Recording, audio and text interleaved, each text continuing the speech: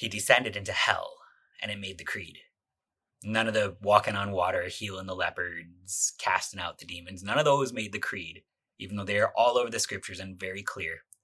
He descended into hell, and that's in like 2 Bible verses, and only one actually clearly in 1 Peter 3:19. For Christ also suffered once for sins, the righteous for the unrighteous, that he might bring us to God, being put to death in the flesh, but made alive in the spirit, in which he went and proclaimed to the spirits in prison. After Jesus died on the cross, somewhere around Easter Vigil on Saturday, he descended into hell to proclaim to the spirits in prison. And the reason that makes the creed, but none of the others do, is that that is for you. Jesus descended into hell for you.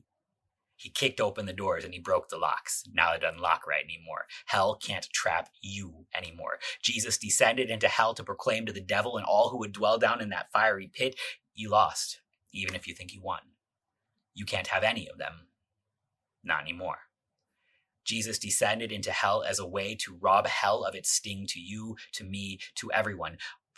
Hell is only a thing that we fear when we are not near Jesus. Because the only way to get to hell is to crawl past the dead body of Jesus, who atoned for all of your sins, and keep going and bolt yourself in there. The doors to hell only lock from the inside now. Jesus forgives all of your sins, so your sins cannot condemn you. The devil cannot accuse you of anything, because when he comes to you and he says, look at all these things you've done, you say, Jesus did those. That's also why he died for them. He bore my sin on the cross, and it is finished. Leave me alone. The only way to get to hell is to run away from Jesus, to run away from the forgiveness and try and carry those things yourself. That's heavy. Don't do it. Flee from this. But he descended into hell for you, so that when we think about hell, we can think about hell as the thing that Jesus conquered too and take shelter under the cross. When we think about condemnation, we can recognize that God actually hates that fact too. He didn't make hell for people. Matthew says that hell was created for the devil and his angels. It's an atrocity that anybody would be there.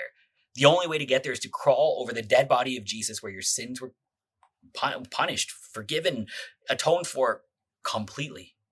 And then say that's not enough. The reason that we confess he descended into hell is because it's part of the victory. Here, even things like the grave, even things like hell come undone because Christ has descended there. And if God is there, that means there's hope down there. There's hope. So to the spirits in prison, they were confronted with hope and they wailed out against it. To those who would be afraid to be trapped down in there, they are confronted with a God who says, no. Even if you think that you descend, I will meet you on the way with hope and I will pull you back out. We look to Jesus for our salvation, and looking to him, we can always find this help, hope, forgiveness, and life. He descended into hell so that you would have all of them. What do you value? At Concordia University, Nebraska, we value the equipping of church workers for lives of service to both church and world. In a culture where our faith can often be met with derision, our world needs ardent Christian leaders to rise to the helm and steer the next generation of Christ followers into new territory.